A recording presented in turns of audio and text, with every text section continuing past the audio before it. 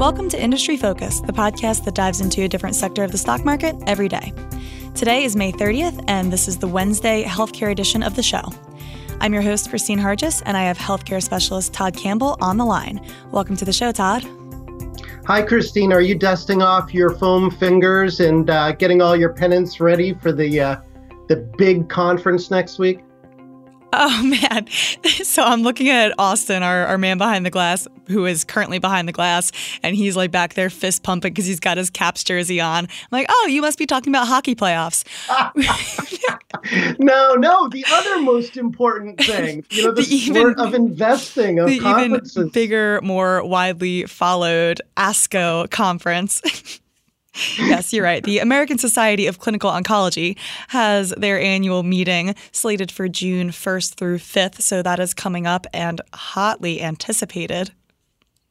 Yeah, and we're looking forward to it. I know that I've talked to some of the other fellow fools that, focus on healthcare, and we've got some great content we'll be providing people throughout the course of the main event. Yep, and it should be pretty exciting. So this is one of the biggest investing conferences in the healthcare sphere of the year. And there's typically a lot of excitement from investors both during the conference itself, but also leading up to it when companies release the abstracts of their presentation. So the first story that we want to tell today is about Loxo Oncology. Their ticker is LOXO. This company was a wild success last year at ASCO. And this year, it looks like they're going to steal the spotlight again. The stock has already enjoyed a nice 20% pop when investors got a peek at their abstract. Why were they so excited? Not very often that you get to be the MVP 2 years in a row of the ASCO conference, but Loxo Oncology has an opportunity to do that. And one of the reasons I think people are so excited about what's going on at Loxo Oncology is that they're part of this new class or approach to treating cancer patients that is focused less on the origin of, where that cancer is starting, so the pancreas or breast cancer or lung cancer, and instead going right to the root of the root cause of the cancer. So looking at, genetic abnormalities or mutations, or in the case of Loxo, looking at these genetic fusions. Yeah, this is a pretty interesting new approach, and it falls right into the broader trend of personalized medicine that we're seeing. So the abstract specifically that came out on, I think it was the 17th of May, so a couple weeks ago, was data from a phase 1 trial of a drug called Loxo 292. And this is for tumors with a mutation in the RET gene. And so a little background on the science here. The RET gene contains the instructions for making the RET protein, which receives signals for turning on other proteins. Basically, why this matters is that a mutation here can cause cells to grow abnormally and lead to cancer. So the drug that they're working on is being studied across several different cancers: non-small cell lung cancer, papillary thyroid cancer, and medullary thyroid cancer, all specifically looking for mutations in this gene, as opposed to, like you were saying, Todd, as opposed to just saying, we're going to treat it based on the location of the cancer. Instead, it's about the genetics behind the cancer itself.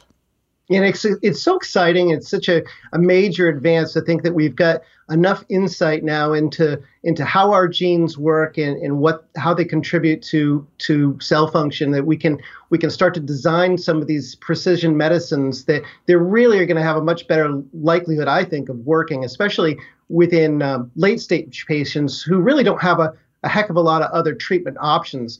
Much like the first drug that got them the MVP at ASCO last year, which I'll call larotrectinib. This is going after fusions, so gene fusions that aren't supposed to occur. And, they don't happen very often, right, Christine? But, cancer is so common that even when you're talking about, 2% or 10% of a particular cancer indication being tied to these RET fusions, these abnormal RET fusions, you're still talking about a relatively, substantial patient population, thousands of patients. Absolutely.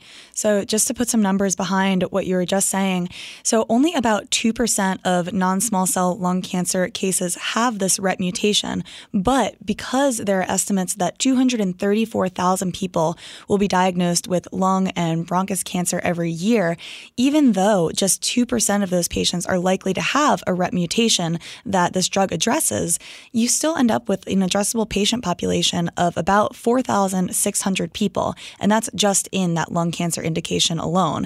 And so these numbers vary when you look at the other cancers as well. But overall, as you were saying, there are a lot of people that could benefit from this drug. Yeah, I mean, RET fusions, they're most common in thyroid cancers, specifically medullary thyroid cancer, MTC.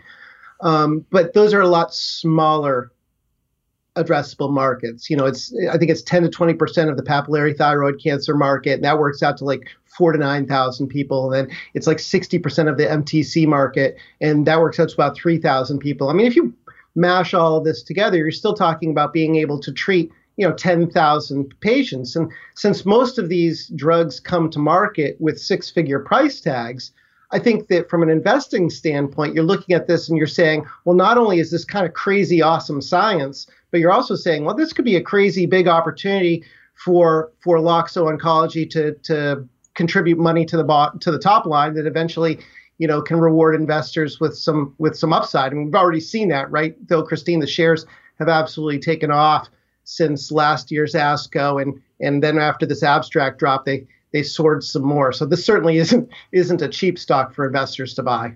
No, it's not. But there's more going on with this company than just Loxo 292 that we've been talking about.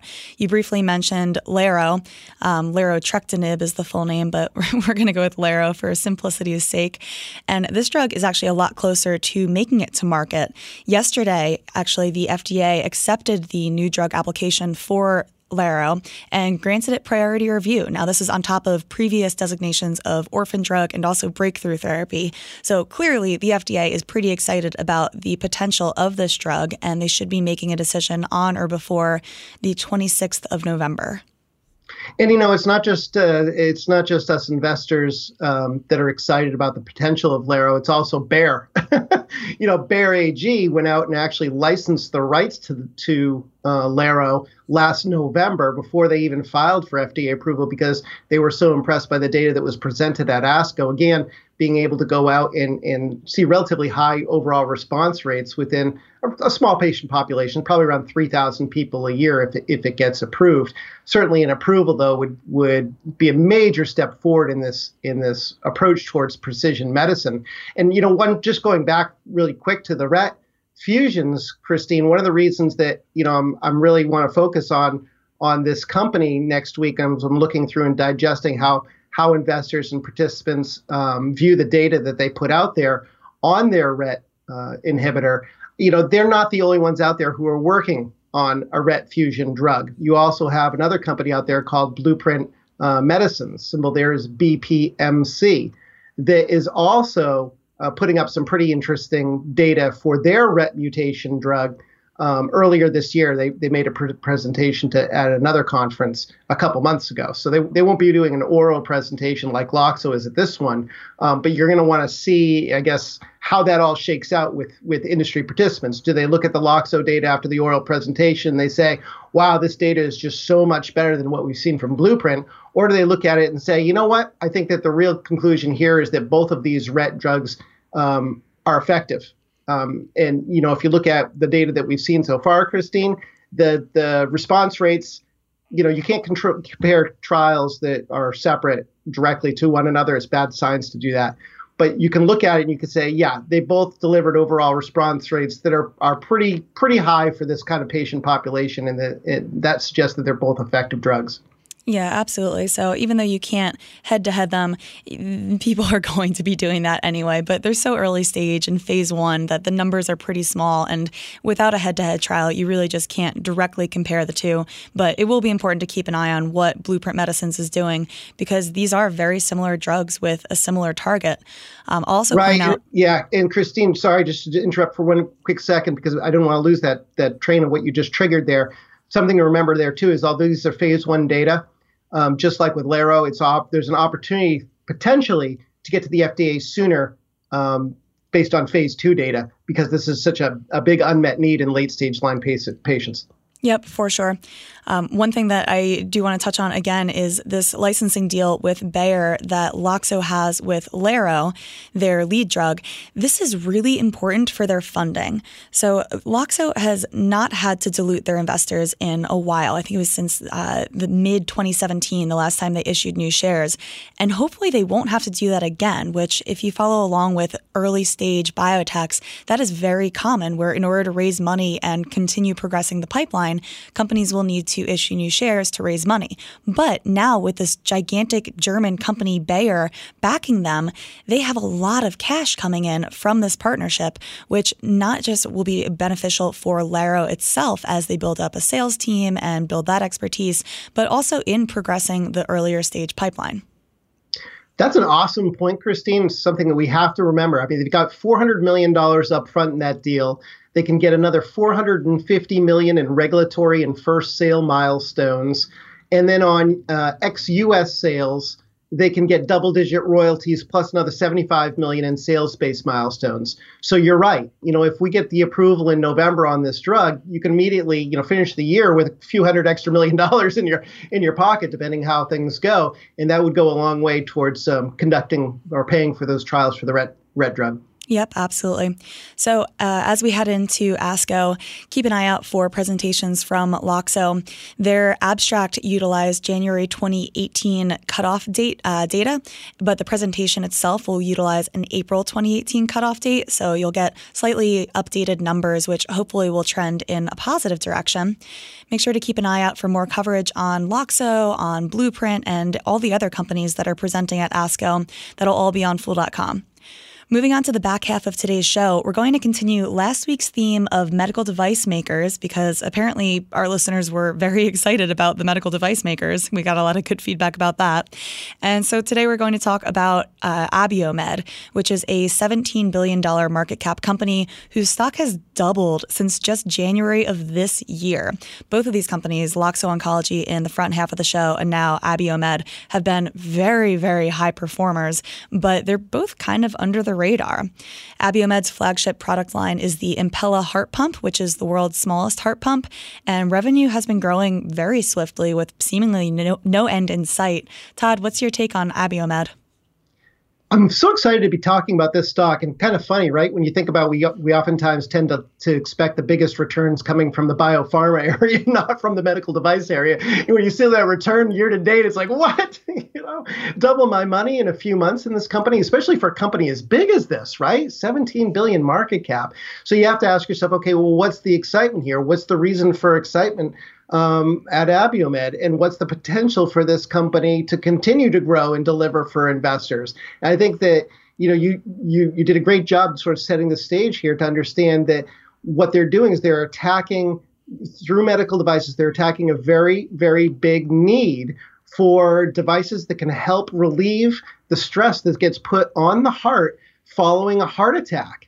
And if you're able to relieve the heart from that stress of pumping on its own, either prior to or during surgery, or in the hours and potentially the days following that surgery, then you can get better outcomes. You can have less of a risk of complications, so readmittance, less of a risk of a readmittance back to the hospital after they've been sent home, and less time overall spent within the hospital, which theoretically can save payers some money there too. So really what we're talking about is the Impella heart pumps. Those are used temporarily from hours to a few days, and they're used in patients who are at a critical risk. So they've had a heart attack and they're also in shock.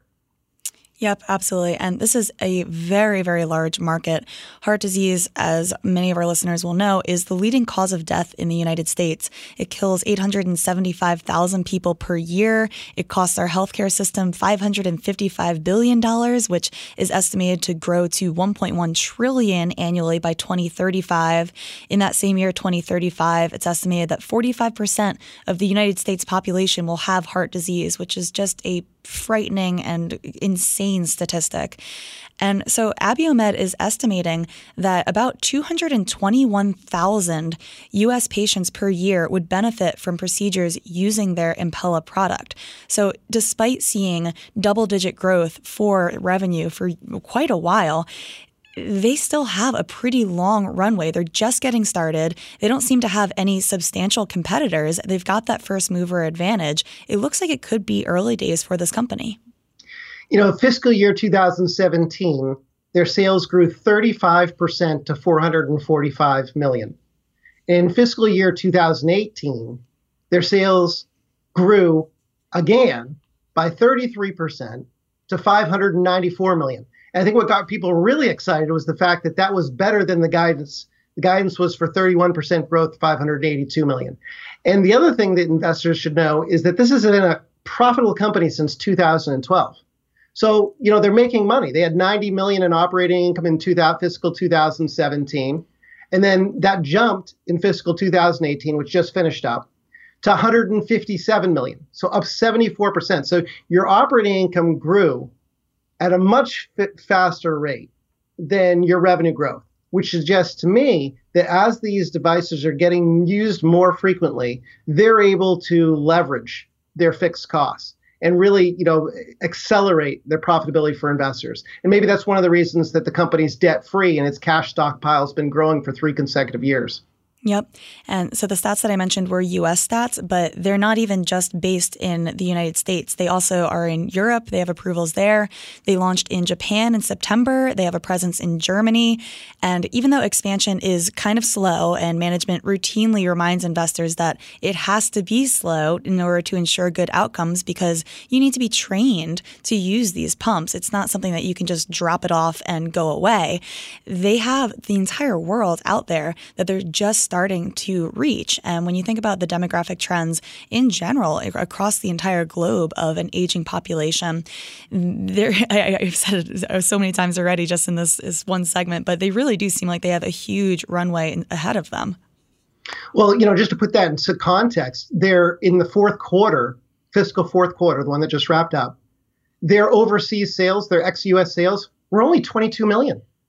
So, a very small proportion of their total sales is coming from the international markets right now. And that was up 107% year over year. And it was really tied to one country, Germany. So, as Japan starts to accelerate, as other countries start to get more interested in the opportunity to use Impella, I think that, you could see sales grow substantially. The company, Christine, estimates this is a $5 billion market opportunity, and they say that they're only about 9% penetrated into it. Yep. And the other thing that's important to realize about the business model is that there's recurring revenue. Their hospital reorder rate stands at over 90%. So it's sticky. Once you're trained on using these, you're probably not going to move to a competitor. I saw on the Full.com premium side of things in our Supernova service, an analyst compared this company to Intuitive Surgical, which is the robotic surgery giant. And she pointed out that there were similarities in the business model where you have that recurring revenue. There's a product that will become the standard of care. There's a long growth runway and really solid financials. And I like that comparison a lot. I think one more thing to add to the list of why these two companies are fairly similar is a nosebleed valuation. This company is definitely not cheap. They're trading at about 30 times the last 12 months of sales. Their PE is several hundred, and that's TTM. It's not even that much better when you look on a forward basis. But like you said, they have a very strong balance sheet. They've been profitable since fiscal 2012. So I see a lot of similarity with Intuitive. Yeah, value investors are not going to be tucking this in the portfolio. So similar to what we were talking about last week on the diabetes show, right? These things are richly valued, but that's not necessarily a reason not to have a stock like this in your portfolio, because you need to take that valuation in the context of where the company's sales could be in 5 years or in 10 years. You got to take that longer term look and say, okay, if they're only 9% penetrated into this massive market now, can they grow into that valuation? And I'll let someone smarter than me make the answer to that. But I am very, very excited by the opportunity to really improve a lot of people's lives. I mean, this is a medical device that can save lives, and that makes it, the potential for it to be a must-use device in a hospital. It's not a nice-to-have device.